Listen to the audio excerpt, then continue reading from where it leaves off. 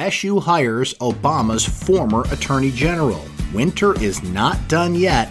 Tiana's back at practice. This is your Syracuse.com flash briefing for Tuesday, February 25th, 2020. I'm Brent Axe. Loretta Lynch, who served as a U.S. Attorney General under President Barack Obama, has been hired to review the Syracuse University Police Department amid a sit-in protest that has roiled the campus since last week.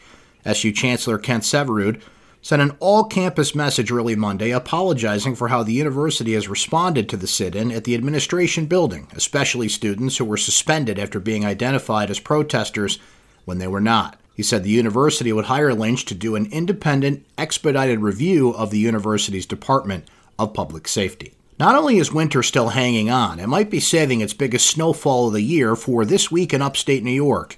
The National Weather Service says that in some areas it's possible that snowfall from Thursday through Saturday may be measured in feet.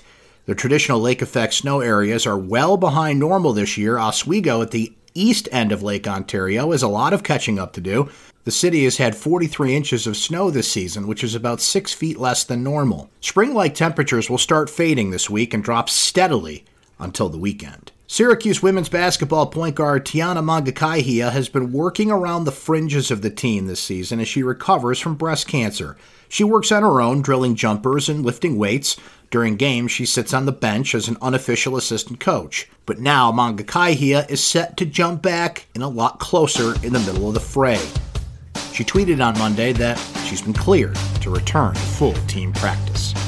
That's your Syracuse.com flash briefing for Tuesday, February 25th, 2020. I'm Brent Axe. Have a great day, everyone.